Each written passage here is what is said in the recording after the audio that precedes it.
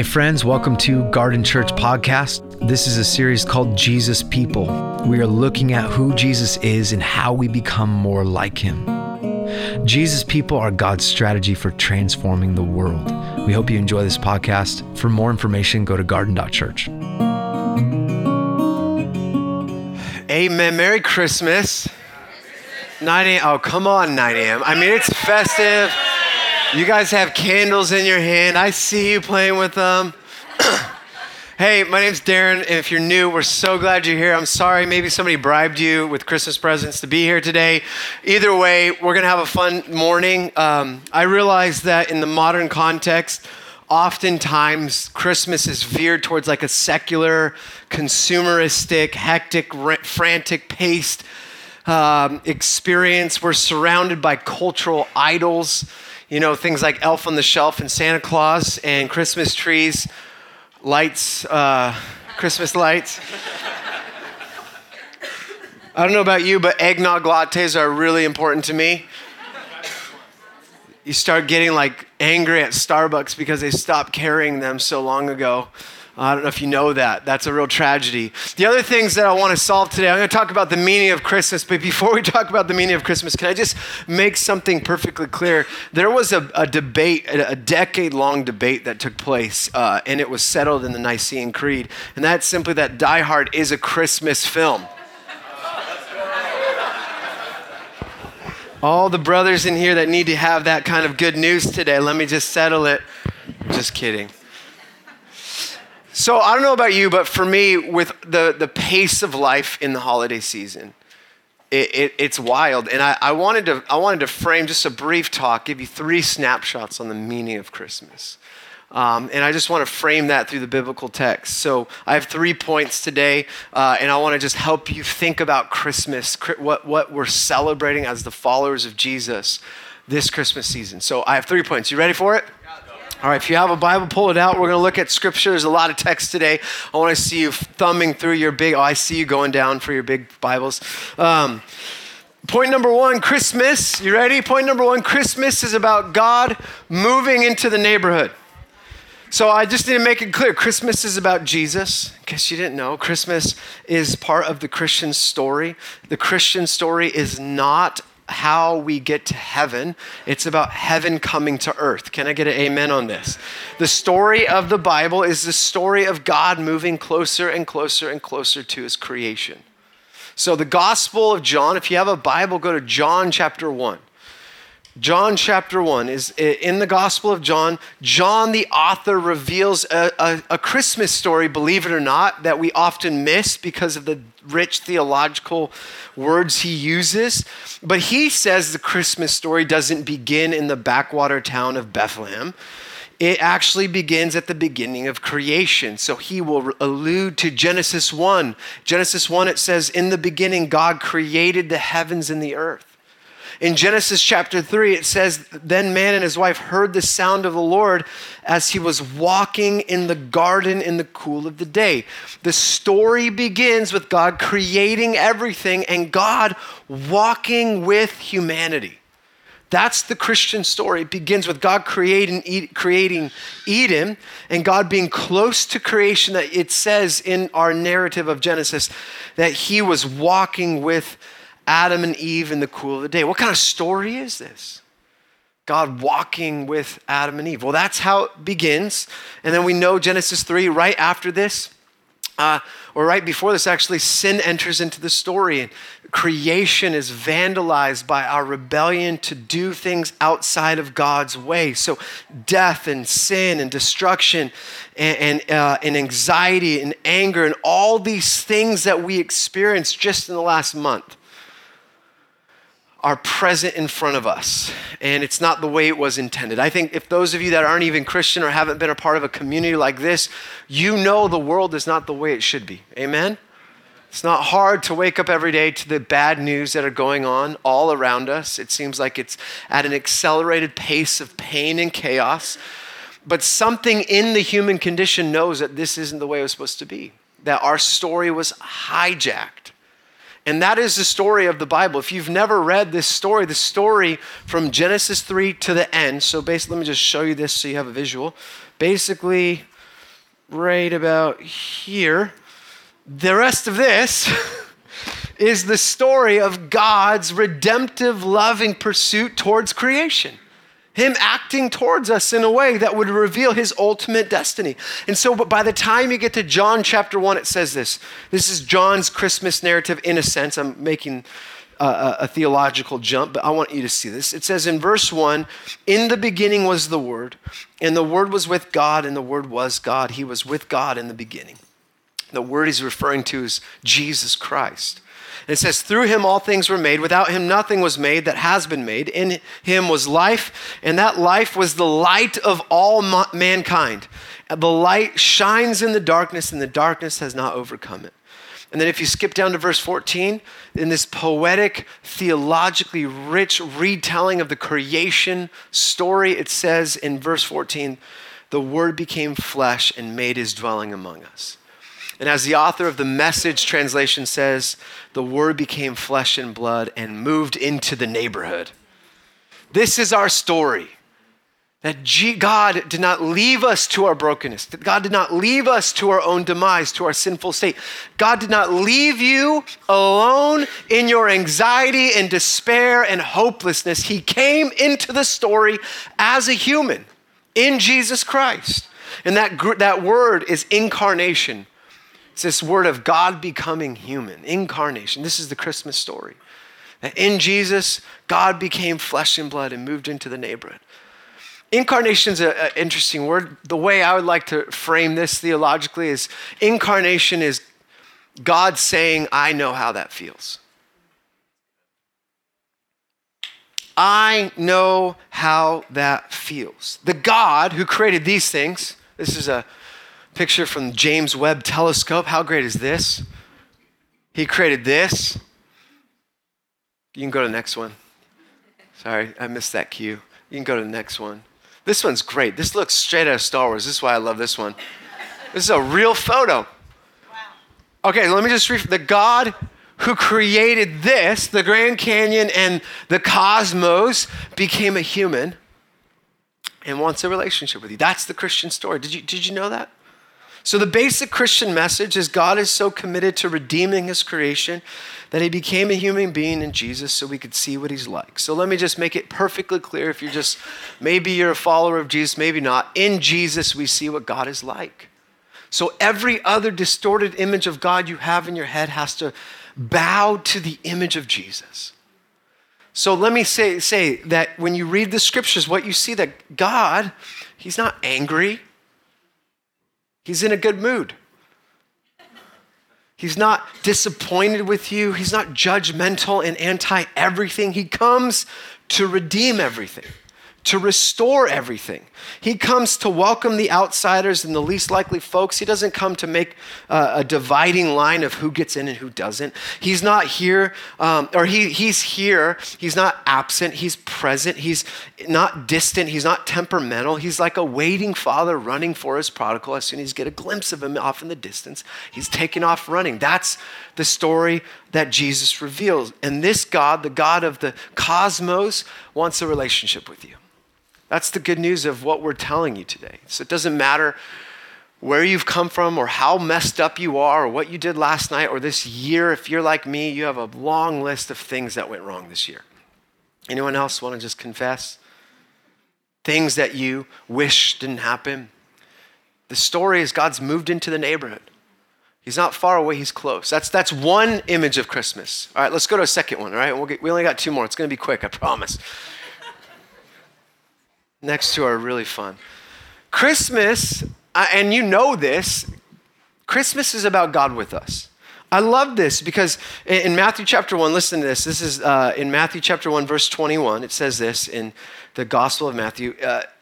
The Christmas narrative is talking about Jesus and Mary and Joseph. And it says, she will give birth to a son, and you are to give him the name Jesus because he will save his people from their sins. All this took place to fulfill what the Lord had said through the prophet. The virgin will conceive and give birth to a son, and they will call him Emmanuel, which means God with us. I love this text for so many reasons. As a student of the Bible, again, we're talking about what is the meaning of Christmas. In the names given in this passage, the two names given to Jesus really tell the entire story of the Bible. Number one is we have a God in Jesus. His name is Jesus. And Jesus is the translation from the Hebrew name Joshua. And Joshua means Yahweh saves. God saves. God saves. So this is why this is such a beautiful story, that you can't save yourself. And Lord knows I've tried. I have tried so many different things in this life to transform my soul. Has anyone else tried the things like, I have done this year alone a keto and carnivore diet, just that alone. Intermittent fasting. I've done partial pursuit. I'll just say I didn't finish the 90 days. It's starting January. It's just TM. There you go. But the story of the Bible is God coming to save creation. That you might have experienced some real traumatic things that have impacted you physiologically, that the trauma might live in your bones, in your muscle memory, in the trauma of your heart and your mind. And we're seeing the interconnection of pain. And you've done everything. You've been to the therapist. You've done the fast. All jokes aside, the story of our story is the story of a Savior coming to save you. Not just from death and eternal separation or your sin, but actually wants to restore you. He wants to take what's been done to you, what you've experienced in this life, and redeem it. Not when you die, before death. Jesus means God saves, God rescues. And so in Matthew 1, we're like, we know that this Messiah is going to be somebody who saves us, and we all need a Savior. But it's not just a Savior to redeem us, to restore us, but also something far more significant than any other religion out there, by far. Our God is with us. So Christmas isn't just about God becoming human. It's not just about Godness of Jesus. It's about the withness of God. And I know that's like a Dr. Seuss line, but let me just say, it's not just about the Godness of Jesus. It's about the withness of God. God's desire is to be with his people. And why that's significant is at the time that Matthew was written, and as Matthew quotes Isaiah, at the time that Isaiah was written, and in this present moment, the way we hear it, there are ways of living and interacting in the world where we try to prove to ourselves, to whatever deity we worship, whatever God we've come to worship, we try to live in a way that appeases the gods because we don't know how we stand with him. We don't know if he's happy with us. We don't know if he's angry with us. We don't know if we need to offer more sacrifice. The Christian God isn't that kind of God. We know where we stand with him. We are his beloved. And according to the scriptures, he wants to be with us. He wants to be with us in the mundane. He doesn't want to save us in a prayer, in a service. He wants to walk with us in the middle of the night when our baby's crying and not sleeping, and join us in our suffering when we're at the hospital and we don't know what's going on. He wants to be with us in the diagnosis. He wants to be with us in the trial. He wants to be with us on the anniversary of our son's death because he cares about what we're experiencing. This is the Christian story. Christmas isn't about Christmas trees and lights and all these great things that we love to celebrate. It's about recognizing that the God who created all things wants to join us on our limited journey in this life. He wants to relate to us. And I don't know about you, but unless you learn this God, this idea of God, your life will be distorted in anxiety. It will. It reminds me of the time my son, who has had a lot of teeth problems. Genetics. I'm not going to blame his mother, but I haven't had a cavity. So,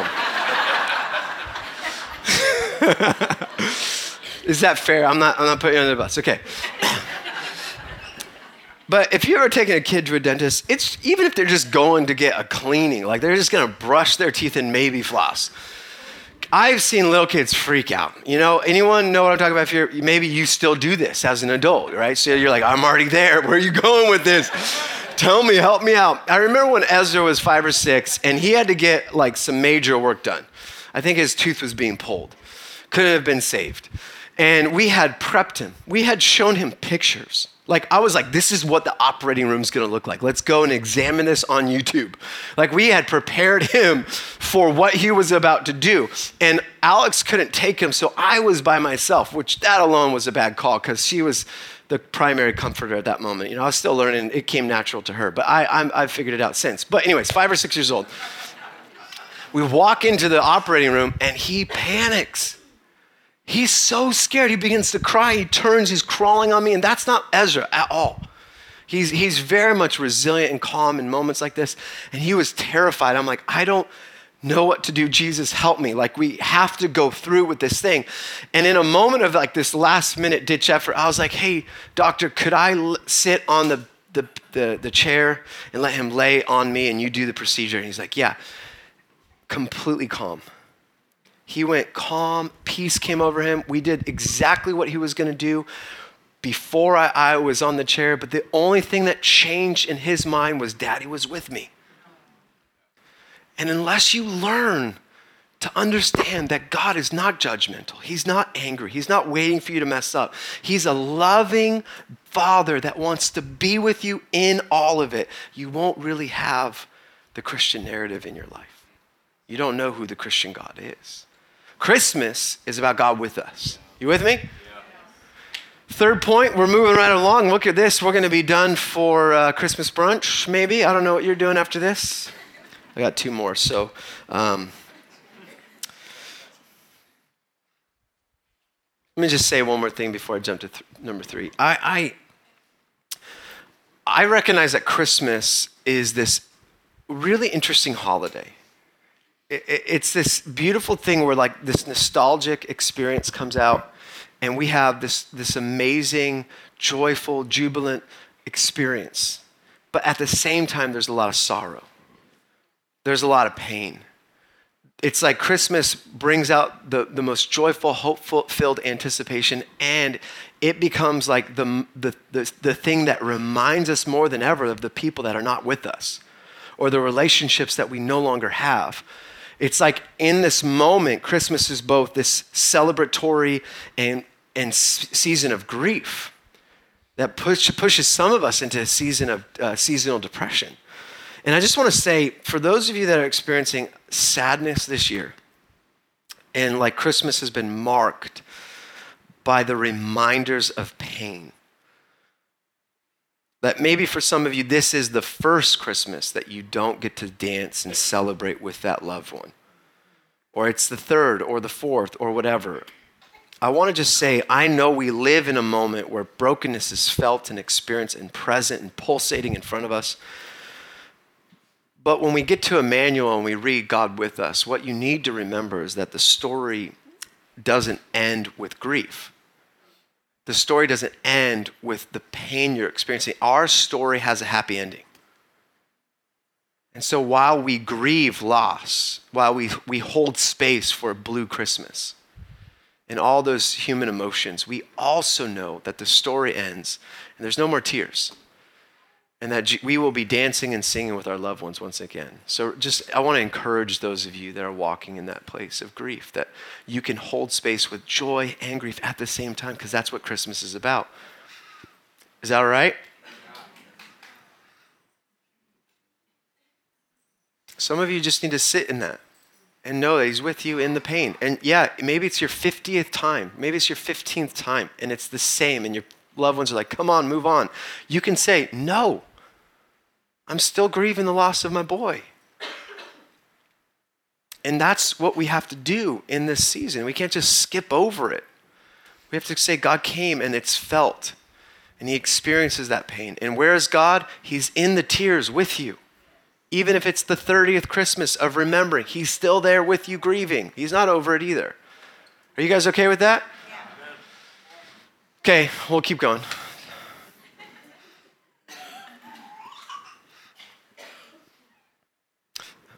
Maybe not. I love being a local pastor. This is not for platforms. This is for people over a long period of time together, becoming hopefully a better version of ourselves. But when you're a pastor, you get to walk with people in the celebrations of ecstatic moments, births and weddings, and you do funerals and divorces. You sit in between. And so I just know that this year it is exactly this, highs and lows. And since we've moved here, I have seen a collection of a lot of lows. a lot of pain. The amount of suffering and loss in the 9 a.m. service is overwhelming for a generation. You're in good company. And we love you. We want to hold space. And I'm reminded of this phrase that we've been talking about. Someone brought up in our staff that Eugene Peterson says the church is to be a colony of heaven in the country of death. And so that's what we want to be for you. A colony of heaven and hope in the country of death and despair. All right? So Lord, I just pray that you release our grieving brothers and sisters to experience just a little bit of your comfort as God with them. In Jesus' name, amen. All right, point number 3, and then we'll end. This is my favorite point, so let's see if it comes across. Number 3 is Christmas reveals how God gets things done. I like getting things done. I like checks on the boxes. I like if someone gives me a list, I have the type of personality that cannot concentrate on anything else until whatever it is done. This is a true story. It happens so frequently. My wife is a list maker. And I like that. I like to know what she's thinking and what she expects of me. Now, if the list is outside of my skill set, like anything in the house that requires anything at all, I've learned YouTube helps, yes, but at the end of the day, I'm just inadequate. It doesn't impact my masculinity, except when she's like, should I call one of your friends?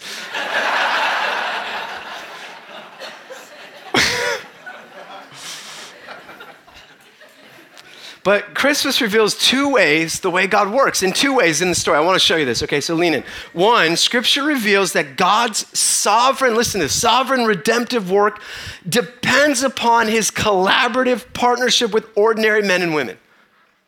God's sovereignty, God will do what he wants to do, yet even in what he wants to do, like renew the cosmos, if you read Scripture, it's like God still chooses broken, ordinary people to do these extraordinary things. It's ridiculous. If you don't think it's ridiculous, read the book of Judges, read 1st and 2nd Kings. It's like a mess the entire time. These people are sinners. These people don't remember what he said. They do it their way, even though he said to do it this way, over and over again. The entire narrative is God doing this massive thing and choosing ordinary people to do it. And Mary is the ultimate expression of this, right? Like, let's go. I want to just frame the Christmas story. Luke chapter 1. Say, Luke. I think. Yeah, I feel so loved. I'll tell you, I try to do this when I guest speak at churches, and there's crickets. And it's like, I'm like, you have no life in this church. Your heresy is overwhelming, and I don't know what to do. Verse 28, okay, of chapter 1 in Luke, it says this: the angel went to her and said, "Greetings, you who are highly favored, the Lord is with you." Mary was greatly troubled at his words and wondered what kind of greeting this might be. But the angel said to her, "Do not be afraid, Mary.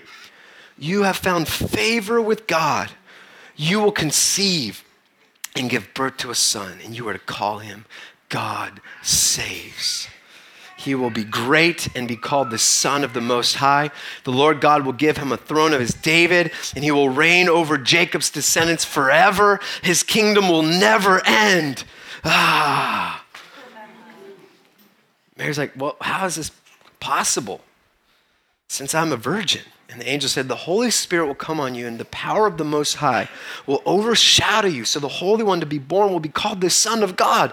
Even Elizabeth, your relative, is going to have a child in her old age. She was said to be unable to conceive in her 6th month. She conceived. For no word from God will ever fail." So you have God's massive plan dependent upon Mary. You're going to be a virgin who conceives the Son of God. This is a really big deal. We sanitize this. We domesticate this. This is such a big deal. And Mary's response is, "I'm the Lord's servant," which is a Greek way of saying, let's do this. I love this. It's the epic fulfillment of literally all things. Like this is the moment of God's culmination of the entire Old Testament. And an angel goes, this is it. And Mary, who's a teenage peasant in the middle of nowhere, not yet married, has the ability to say no. She could say no. A no means she keeps her reputation. A no means she has her future in comfort, convenience, and security planned out. It means she keeps on doing what she would hope to be, or keeps on doing what she hoped to do. It means she doesn't have to live with the amount of heartbreak that's promised of her. Her future's convenient and planned, and she says, let's do this. And her yes will disrupt everything. Her yes will bring a series of conflicts that are overwhelming, and I don't know how favor equates to what she'll experience the rest of her life. Think about it. A favor from the Lord does not mean favors from the Lord. In Matthew's telling of this, Joseph and Mary get this word that they're going to give birth to this son, Jesus. And as soon as they give birth to the son, you think they're going to nest and have a peaceful time. And then Herod comes to kill all the babies and they flee to Egypt. Their yes to God causes them to be refugees. Her yes cost her credibility. She was found to be pregnant in Matthew's gospel, meaning Joseph's like, something happened. I want to divorce you quietly. Her reputation, her credibility, her future, her security, everything about this is inconvenient to Mary. I've been reflecting on this the last week, and I was on a walk and I was just caught up. I was like crying on top of Signal Hill, just thinking about the cost that Mary's yes brought to the world. Her yes meant waking up in the middle of the night until her baby stopped crying and learned how to sleep. Her yes meant for the rest of her life, she would steward this thing in the mundane places of life. Naps and feeds and dirty diapers. Her yes meant that she would watch her love of her life be put on a cross. And she stayed till the end. And her yes sees the resurrection, and she's in the upper room praying. I mean, her yes was not just this miraculous thing. It was the mundane. It was the quiet. It was the unspoken, the unseen, the mostly overlooked over a long period of time. And that's my second point. That God chooses to work with us, and the way God moves most of the time is through the slow, small, mostly overlooked over a long period of time kind of ways. And this kind of challenges, in my opinion, the whole thing of Christmas. Because Christmas, we want it to be spectacular. And churches love that. I've been in a church service and there was a drummer that came up on this platform. It turned sideways. Fireworks came out and he spun as he did a drum solo to the little drummer boy. I've got no gifts to bring. Fireworks going off. It was nuts. The next year, it was a magician from America's Got Talent. I mean, we have pastors coming in, angels coming in. Nothing wrong with the spectacular, but even the spectacular announcement in Luke 2, it says, glory to God in the highest, and on earth peace to those on whom his favor rests. He's not going to a coronation. He's not going to the king. He's not going to the high priest. It doesn't look like this. He goes to the night watch shepherds outside of Bethlehem. We're talking the least of these folks. And they announce to these unlikely, unspeakable outsiders. No one else gets to know except those people. And they come and meet Mary. And what does she do? Does she tweet it? Does she post it? Does she start branding and start marketing? No. She ponders it in her heart. She treasures it. She teaches us how to follow God. I just want to make this clear for Christmas. God moves, the kingdom advances through small things, mostly overlooked, over a long period of time. The United States, the consumer Christian culture that we have, wants to do large things famously as fast as possible. This whole holiday season, large things famously as fast as possible. But Christmas is actually small, slow for the rest of eternity. So Christmas reveals what God's like. And I guess the question is, do you live with that kind of resilient faith?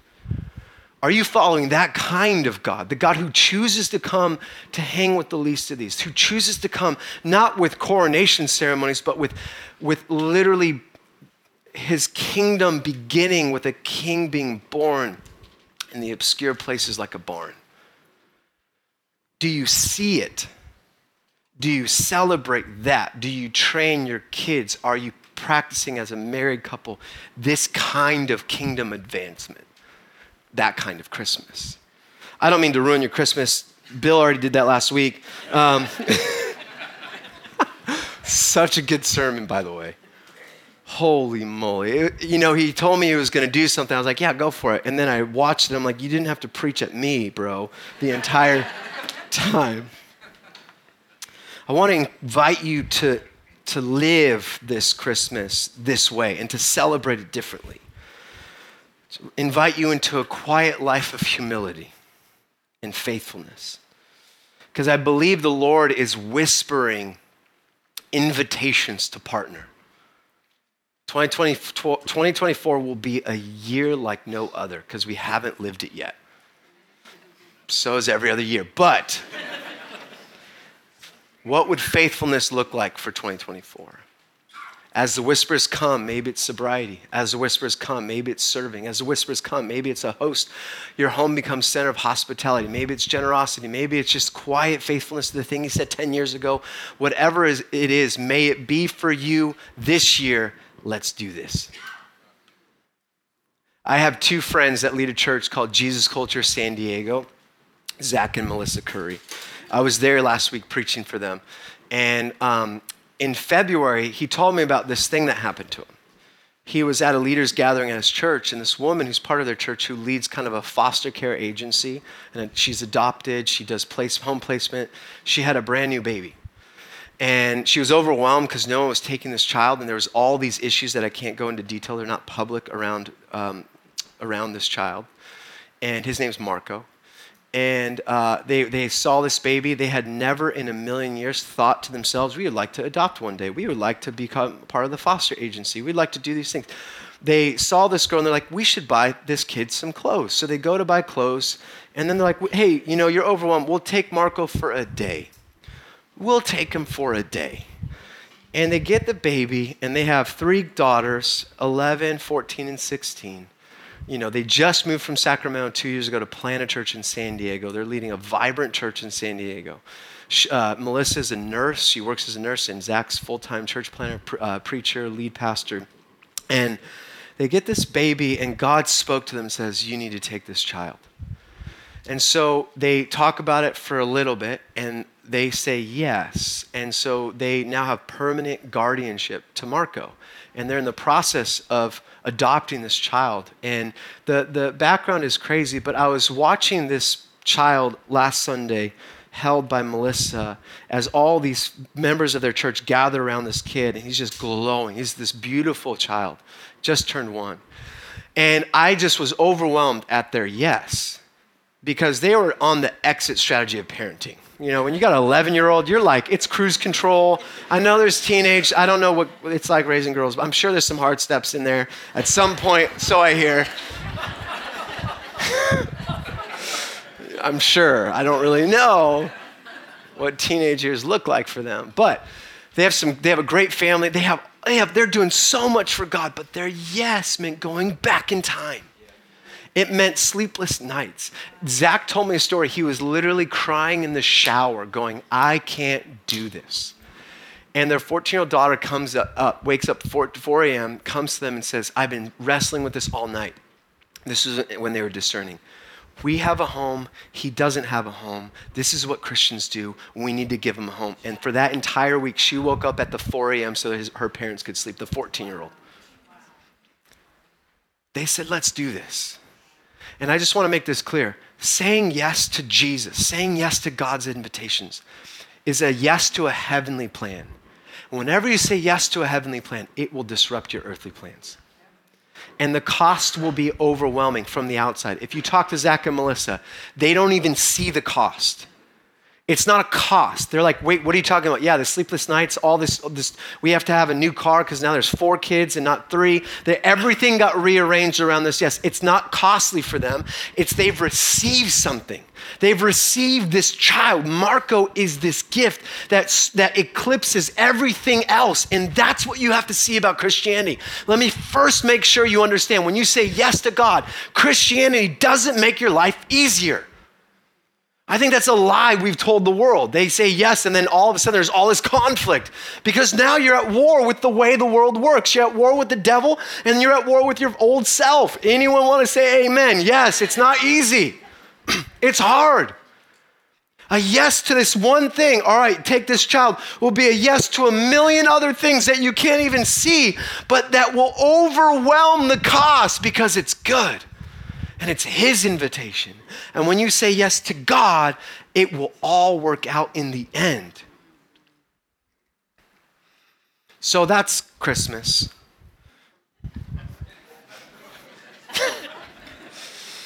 It's not Elf on the Shelf or Die Hard. I want to make it about those things. It's not about Santa Claus and Christmas presents. It's about Jesus, God who moved into the neighborhood. It's about God with us. In the brokenness, in the pain, in the imperfection, in the anxiety, the despair, and things not working out, he wants to sit in there. He doesn't want us to clean it all out and make it right and then invite him over. He wants to dine with us in the chaos. That's good news. It means you have the creator of the universe in the mess with you. That's a good start. And God works differently. He chooses, because of his love, to partner with us. To have the audacity to say, yeah, come along, you can do this too. And somehow in our frailty, in our brokenness, in our insecurity and fear, he uses us for glorious reconciliation of all things. But most of it won't be spectacular. Most of it will be hidden, quiet, gentle, slow, long obedience in the same direction. And that's what Christmas is about. Amen? Amen? Can we all stand together? Would you open your hands? I want to pray for us.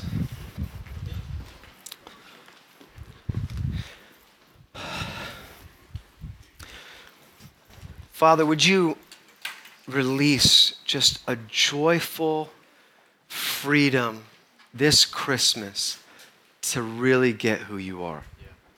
I pray in the name of Jesus for fresh encounters and revelation. I pray for those that have yet to say yes to you, Jesus. I pray they not only say yes to you, but they actually say yes to your church. That the yes would lead them to being a part of your strategy for renewing the world, and that's the local church body.